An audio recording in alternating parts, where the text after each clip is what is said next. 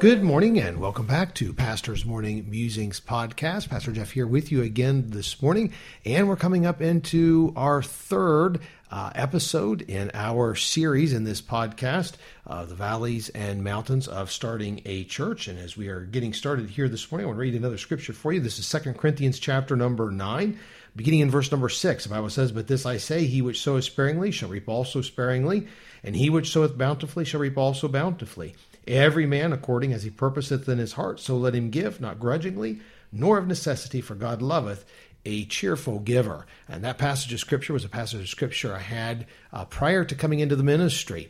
And it was my verse that I had claimed for my business. And it was always, if you're going to sow sparingly, you're going to reap sparingly. And I always had the idea of my business is get out there, get busy, get working, work hard, and sow everything you can sow, and so that you can reap back from what it is that you have sown.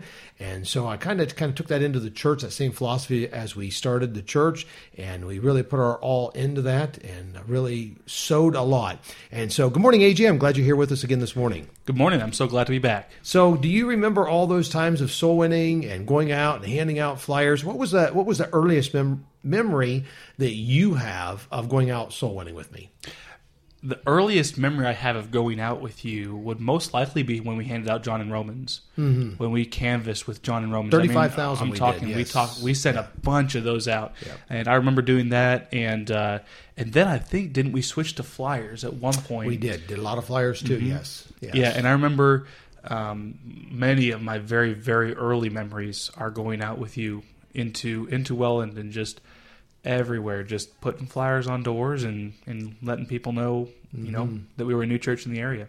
Yeah, God really blessed and allowed us to get out. I had a number of John and Romans that we put out, and I don't know if you recall Mr. Anderson or not, but Mr. Anderson came as a result of those John and Romans and was there for many years. In fact, passed away of cancer, but he was our first deacon in our church and a great man. And so I really believe in that principle of bountifully sowing and reaping a reward from what it is that you sow and doing it cheerfully.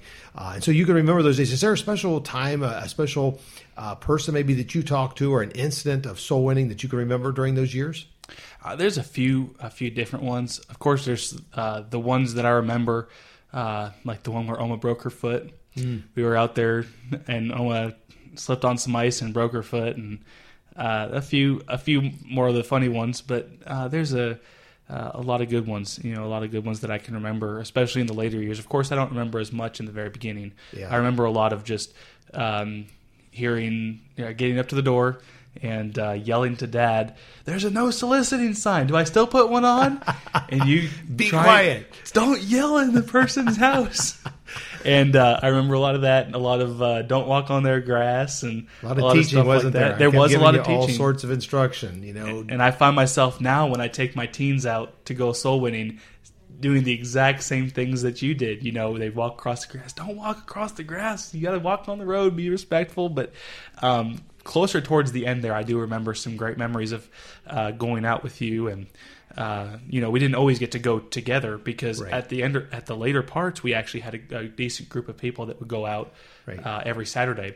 So a lot of times I'd go with somebody else, or I'd just go with Luke, and I would go out, or Mom and I would go out, and we didn't always get to go together. But when we did, I do remember learning a lot from you, how you talk to people, how you would almost make friends with them before you ever really started to go into all the gospel about it. We'd start a conversation almost with them.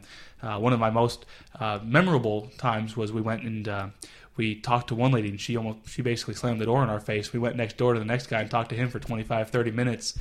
Yeah. We were talking to him about his truck, about, all this kind of stuff, and we ended up talking to him about the gospel. We were able to give him the gospel. I don't believe he ever got accepted Christ while we were there, but I do remember that being one of my most memorable times of us going out. Yeah, and that's part of that sowing bountifully. You don't give up.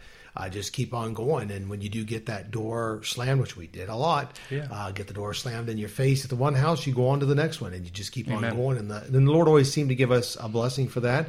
And I don't remember a lot of people coming to church as a result of our door-to-door soul winning, but it would always seem as though God would that week that we had a good week out and we really gave a little extra time and everything, it seemed like then God would bring a visitor that week.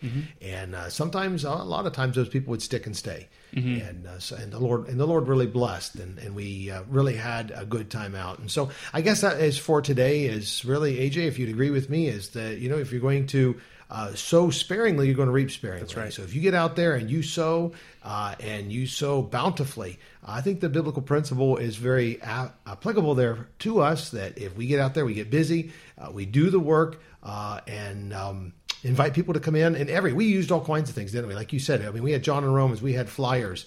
Newspapers. We did the newspaper, the Beacon, the Daily Beacon that we put out.